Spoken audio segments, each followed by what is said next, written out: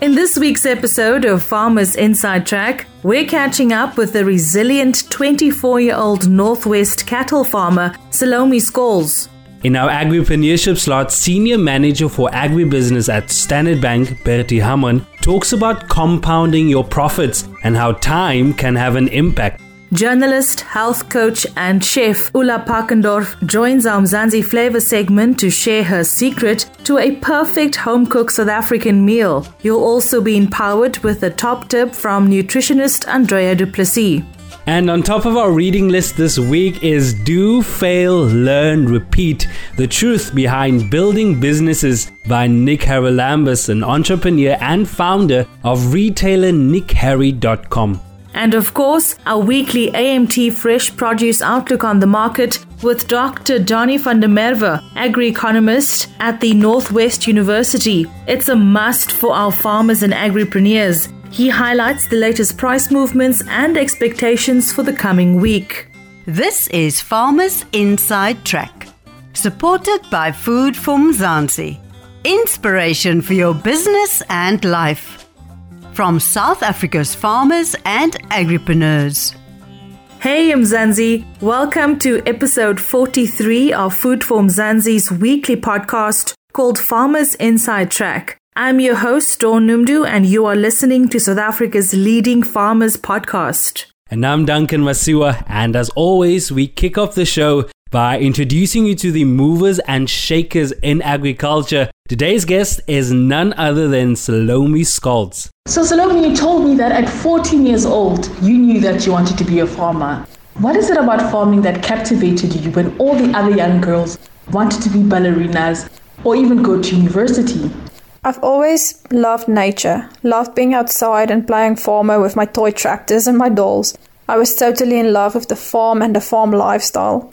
At one stage, I was more interested in driving a tractor. I remember I spent my weekends driving around the farm with my dad's tractors. When I was 17 years old, I fell in love with beef cattle, and I've been hooked since. Sadly, your friends underestimated you when you told them you want to be a farmer. And that's what most female farmers experience in this industry. Why do you think female farmers are underestimated in this industry? Unfortunately, people think it's a man's job. They've been thinking it for the last 50 years or even more. We are totally underestimated in this sector, but I'm asking all the female farmers, please forget about those stereotypes. Work hard and show everyone that you can be a successful farmer. Salome, you shared with me that you endured long periods of drought on your farm. And I just want to understand what kept you going and what motivated you during that time. Well, it was simple. I didn't have a choice. I had people and animals who depended on me. I asked myself a lot of times, who is Salome Scholes if she's not on a farm with the cows? That answer was quite simple as well. She was nobody. Farming is what keeps me going. Capital is a stumbling block for many young aspiring farmers and new farmers who are wanting to, expand or grow their farm. How did you overcome your capital challenges? My dad helped me more than I could ever imagine, and he still helps me today. He was one of those people who told me women can't be farmers, and today he's one of my biggest supporters. I buy and sell cattle for people, making commission and learning a lot in each deal. I'm so humbled that people trust me to buy them a cow herd or even herd sires. Salome, break it down for me. What are your dreams, or rather, what does your future look like for you over the next 5 to 10 years? I guess most of us dream of becoming bigger and better. My cow herd is getting better each year thanks to the tough selection of my females. My dream in the next 10 years is to buy another piece of land and by that expanding my business. Salome, we've all experienced moments in our life where we wanted to cringe or hide under a rock. So my question is, what's your most embarrassing moment from your teen years? Oh no, why would you ask such a question? Well, for some reason I wore my fallies to a casual school event. Some of the boys teased me about it and I was quite embarrassed. I must confess, I'm still cringing just thinking about it. Thanks for joining us, Salome Scholes, Northwest cattle farmer. It's also great to have our colleague Sinisi Potom joining us here on Farmers Inside Track. Coming up shortly, the latest movements in fresh produce markets. But first, Bertie Hamman, the Senior Manager for Agribusiness at Standard Bank, talks about compounding your profits and how time can have an impact. Hi, Bertie. Thanks so much for joining me again. How have you been? Very well, thank you, Dawn. Thanks for having me, and hello to all the listeners. So today we're talking about the impact of time on compounded profits. Bertie, what is the impact of time on compounded profits? What does it mean, and what is it all about? Dawn, I think, if I can summarize it in a couple of words, and I'm going to exploring a couple of more ideas now, but it's being all about being patient, make careful decisions and being patient. But if I can delve into a bit more detail, I think the whole idea comes down to the whole concept of Rome wasn't built in one day. All about working consistently towards your long-term goals. Instead of taking undue risk, chances, then end up never actually achieving any of your goals. Within this context, I think there's a couple of components that's worthwhile highlighting.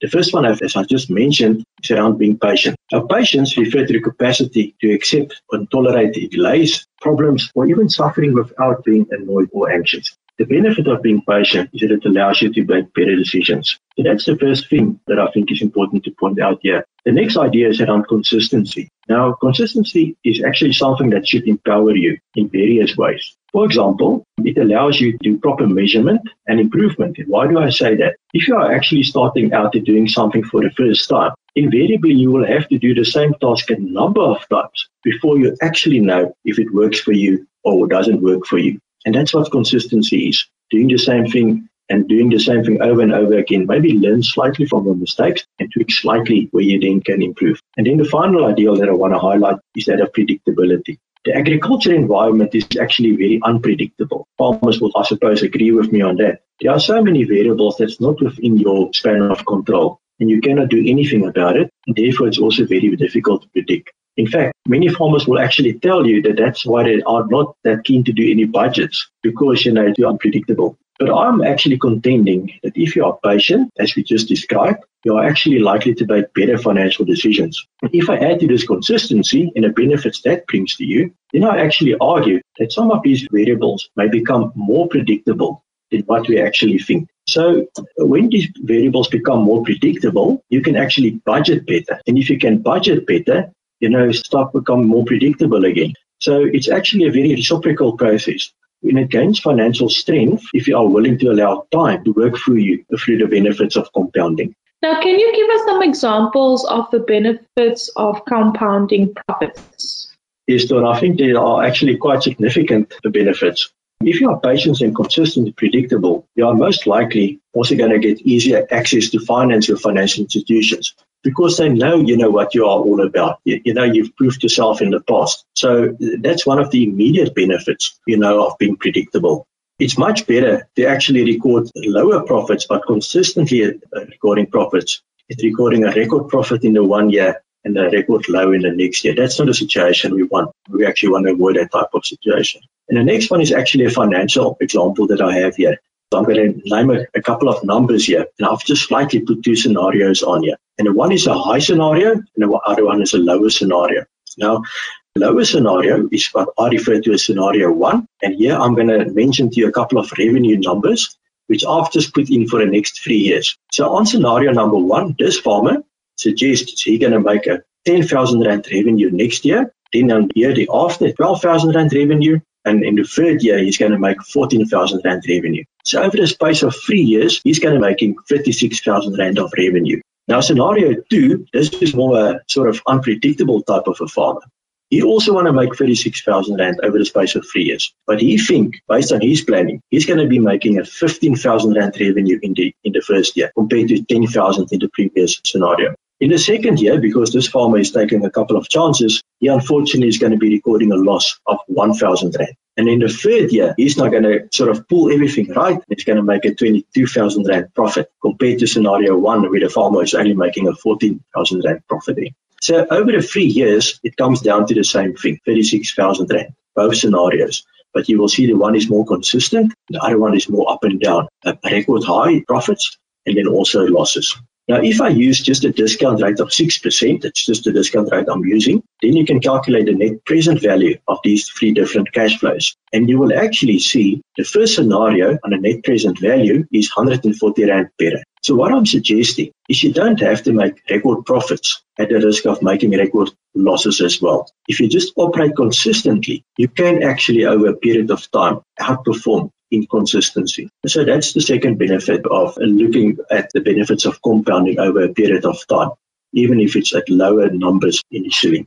I think when I speak to farmers, they're always talking about consistency being key, and I think consistency is key when it comes to finances as well, Bertie. But what should I do as a farmer to get the benefits of compounding profits? Don, I think the answer is actually quite simple. It all goes back to the very first discussion we had, and that is to have a very realistic objective. If your objective is too optimistic, you will take undue chances and risk, run the risk of running out of cash, pay your creditors, you run the risk of being overcapitalized, actually making financial losses, you perhaps have a favorable return on your ego, but a very unfavorable return on your equity. So that's one of the things we should be avoiding. What you should be doing is having a very realistic objective. Prepare your budget diligently and prudently track your progress against your budget. That's the second suggestion I have. Then be patient and be consistent in what you do. Then also I suggest speak regularly to your various financial advisors to make sure that you've got proper information to base your decisions on, and make sure that your farming decisions and your financial decisions are all well aligned. Thank you so much. That was Bertie Hamman, Senior Manager for Agribusiness at Standard Bank. Is there anything else that you'd like to add on this topic before we let you go today, Bertie? Just from my side, I think one have to acknowledge that agriculture is not an easy sector to operate in. So I'm by no means suggesting it's an easy environment. I'm acknowledging all the challenges that farmers out there have, but I'm also acknowledging all the great progress they are making and all the commitment they have towards agriculture. And from Standard Bank's side, we take our hats off to the farmers out there. We congratulate you on your endeavors, on your efforts. Well done. Keep it going. Thank you so much, Bertie. I've really enjoyed our engagement, and I look forward to not our next conversation, but definitely still a representative from Standard Bank who will be joining us. Really appreciate your time and for sharing all of your financial advice and expertise. Thanks for joining us, Bertie Hamman, the Senior Manager of Agribusiness at Standard Bank. Wow, Mom, what did you put on this chicken? Well, I was trying a new recipe using grain-filled chickens. Oh, Mom, this is amazing. You can't go wrong with 100% South African farm-quality chicken. With a range of fresh, frozen and marinated products, make grain-filled chickens your number one choice. Grain-filled chickens from the farms of the Free State. Need we say more? If you want quality, ask for grain-filled chickens at a leading store. Grain-filled chickens. Bring home the taste. Visit grainfilledchickens.co.za.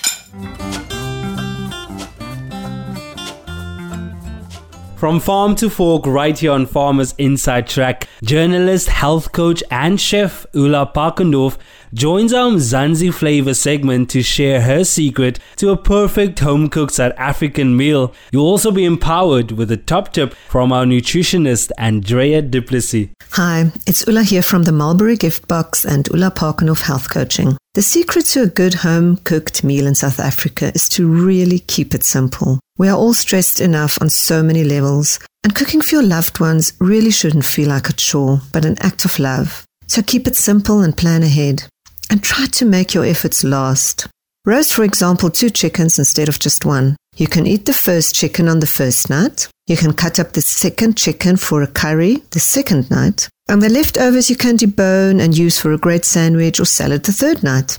You can also use your vegetable scraps to make a nutritious vegetable stock, and you can use it as a basis for your bolognese, your stews, your curries and your soups. And if some nights you didn't batch cook or forgot to plan ahead, eat breakfast for dinner. There's absolutely nothing wrong with toast and creamy scrambled eggs with a good glass of Merlot. And we all have to eat daily, so let your ingredients shine by keeping it simple. And for affordability and to pack a nutritious punch, try to go more plant-based. You can, for example, make a delicious lentil dal, which bursts with flavor and good protein. And always be grateful that you can choose what you eat. Light a candle, even with scrambled eggs, put away your phone, and connect with your loved ones. Hi, it's good to be back. Today's nutrition tip will help you feed your family more nutritious food while saving money at the same time. What? Is that even possible? Well, another question I often get these days is it possible to buy healthy foods on a tight budget? And that's where we start. The answer to that question is yes, provided that you buy lots of raw, fresh veggies, such as spinach, carrots, onions, cabbage, and potatoes. Now, the response I often get to this answer is that, okay, well, Many of these veggies go to waste in my home because I cannot cook all of them at the same time. Now, I hear you and I feel your pain. I also hate throwing away veggies that are going off. So it gives me great joy to share some tips with you in how to use your leftover veggies and also how to make the goodness in your veggies last longer. First tip is about how to use leftover veggies. And that's to make a veggie and egg omelette. In these fancy recipe books, they call it a frittata. So it basically looks like an egg pizza. So what you do with leftover veggie scraps is you chop them finely. Then, in a large pan, you lightly fry them in a bit of vegetable oil and you season them with salt and pepper and spices to your taste. The best options that go really well with egg include onions, cabbage, carrots, peppers, tomatoes, mushrooms and baby marrows. So, lightly fry them in the oil and as I said, you season them to your liking. And once the vegetables are cooked, if it's quite watery, it's important to discard that water because you need a fairly dry mix before you add your eggs. Then you take a few beaten raw eggs. For a family of 4, 6 eggs would do. Pour the egg mixture over the veggies into the pan and turn down the heat. And then you cover the pan with a lid, or if it doesn't have a lid, you can use a plate. And that is to keep the heat in to let the eggs set. So you cook that for another 5 to 10 minutes and just check if the eggs are setting. If there is still a bit of runny egg on the top of the pan, you can put the pan into the oven under a very hot grill to cook the remaining egg. And that is super delicious. Another similar way of using leftover veggies is basically following the same steps, using some vegetable scraps, cutting them finely, adding them into minced meat sauces, such as what you would serve on spaghetti or samp, pap, or even a slice of toast. The last tip is on how to make your veggies last longer. And the answer is actually very simple. You freeze it. Contrary to many people's fears, nutrients are very well preserved in frozen foods. So in the first place, you are doing your family a favor if you buy them frozen veggies. Secondly, if you have any leftover stews and soup packed with healthy vegetables, you can freeze these leftovers for later. Isn't that nice to know? Thanks so much for the top tips, Ula and Andrea. It's always great to have you guys here on Farmers Inside Track. For more great, proudly South African recipes, and of course, even more daily inspirational stories about the farmers and agriculturalists who go above and beyond to feed South Africa, visit www.foodformzansi.co.za, or you can follow us on Twitter, Facebook, and Instagram. Our handle is @foodformzansi and use the hashtag FarmersInsideTrack. Life in South Africa can be a lot. I mean, scroll through Twitter for a minute and tell me I'm wrong. Thank God for South Africans though, right? We're inspiring, and even on the bad days, we fight back with a smile. That's why I love Food for Mzansi so much. We're not ashamed to celebrate the ordinary unsung heroes who work every day to put food on our nation's tables. Go to foodformzansi.co.za and never miss an inspiring story.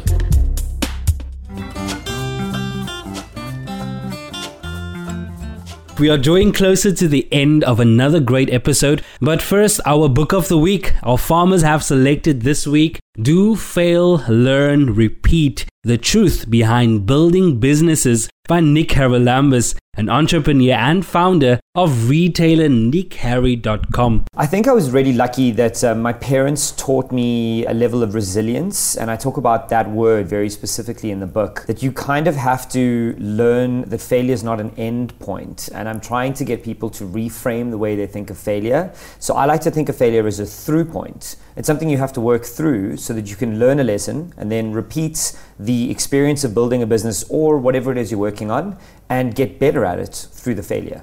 As any good parent, they wanted me to be better than they were and have more than they had. So they never wanted me to be an entrepreneur. They wanted me to get a stable job like any good Greek parent. They wanted me to be a doctor or a lawyer. So they didn't help me understand this. Looking back on my dad's experience as an entrepreneur, I was able to see how he suffered and the depression that comes with failure. And I was able to recognize that in him and then understand what was happening to me. The practicalities of failing, let's not mince words. Failure it's a trauma. It's not a fun thing to go through. But I've kind of managed to understand that those traumas are beneficial to me. There's actually something called post-traumatic growth that lots of scientific research is being done on how humans rebound after we've suffered a trauma. Whether it's better relationships with your family, a better life decision. I just get through the trauma because I know that there's a point on the other side where I'm going to be able to look back and learn something new. Sounds like a must-read for any entrepreneur or anyone looking to start a new business. Remember to email your book suggestions to info@foodformzansi.co.za. That's info@foodformzansi.co.za. And from our book of the week to this week's AMT Fresh Produce Outlook on the Markets, here's Dr. Johnny van der Merwe, an agricultural economist at the Northwest University. Thank you very much, Dawn and Duncan. As mentioned, I am Dr. Johnny van der Merwe, and this is your weekly AMT Fresh Produce Outlook on the Markets, made possible by Standard Bank. To stay up to date with the latest prices and news, subscribe to the AMT YouTube page and also follow us on Facebook. The potato price increased last week by 2% to R61.96 per 10 kilogram bag, with low volumes that is still supporting these prices. Although volumes are still very low in the markets, demand may also decrease this week, but prices will remain on its current high level. The tomato price got some support last week, increasing by 22% week on week to R7.25 per kilogram. Volumes are starting to increase this week, which coupled with lower demand can put pressure on prices the coming week. The carrot price increased last week to R3.80 per kilogram, and over the short term, high volumes may keep prices stable, but production issues encountered the last 6 months or so is still likely to result in lower than expected volumes and prices to get some support over the medium term. However, lower demand this week may limit any upward sentiment.